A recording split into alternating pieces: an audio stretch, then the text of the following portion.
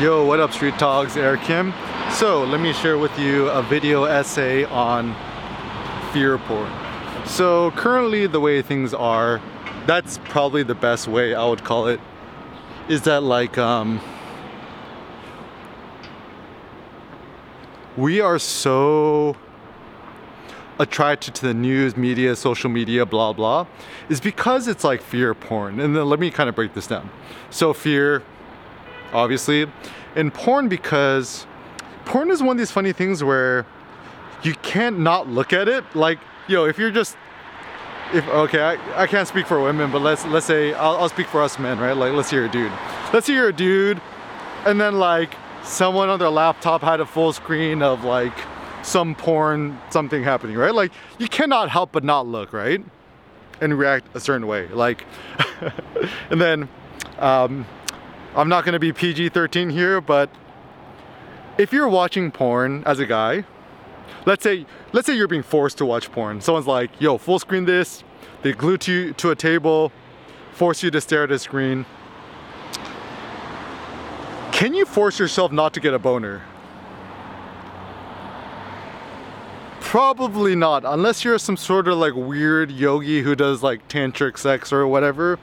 You cannot prevent yourself from getting a boner, for the most part.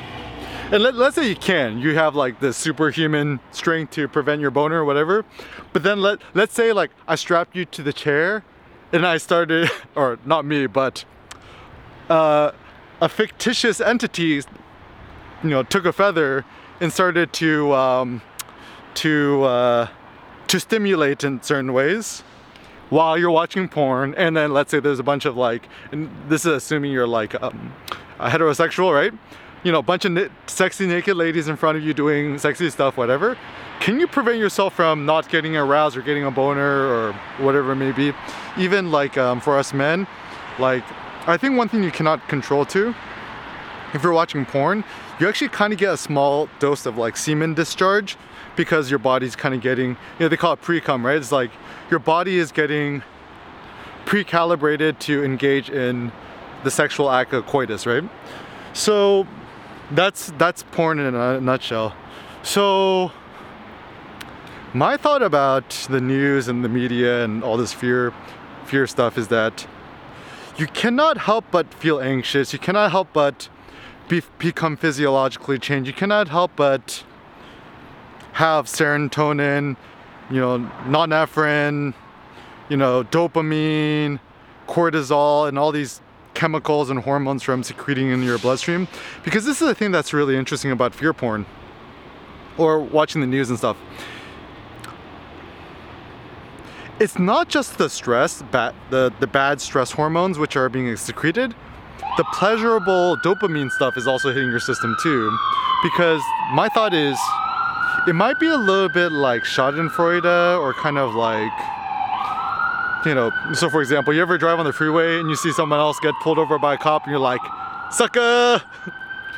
Kind of the same thing. Is like, who knows, maybe when you're watching the news, you hear about like 1,000 more people dying in like Italy or Spain or something like that. Part of it, you feel bad for the people, but part of it, you secretly feel good, because you're like, oh, thank God that's not me, or thank God I'm not in Italy or France or Spain, and thank God that didn't happen to my family. So there's actually a feeling of relaxation or release or calm that actually kind of happens from this whole process. And so, like, my personal thought is this. If someone puts porn in my face, or if I watch porn or whatever, right? I cannot stop my body's physiological hormonal changes and shifts and my whatever. And the same thing is with the news and social media and stuff like that, right? All that stuff is programmed by other people who are incentivized to scare the shit out of you and to be maximally sensational. Then, do I have the control and the free will to not be afraid? No, like, that's not possible. So this is what I think about free will. I have the free will to decide not to check social media, not to check the news, not to follow this stuff. But I do not have the free will to not feel afraid. Right? So my practical solution has just been binary, yes or no. I just don't follow the news. I don't just watch a little bit of news, because that's silly. That's almost like, this is to quote Nassim Taleb, if you're halal, right, or you're, you know, kosher or whatever, you can't just eat a little bit of bacon and it's okay. No, it's a binary. It's you either eat pork or you don't eat pork. Similar thing. This is Taleb's example, right? You can't just fondle the breast of a weightlifter just a little bit and kind of get away with it. No, like that's like, it's a binary. You just don't do it, right?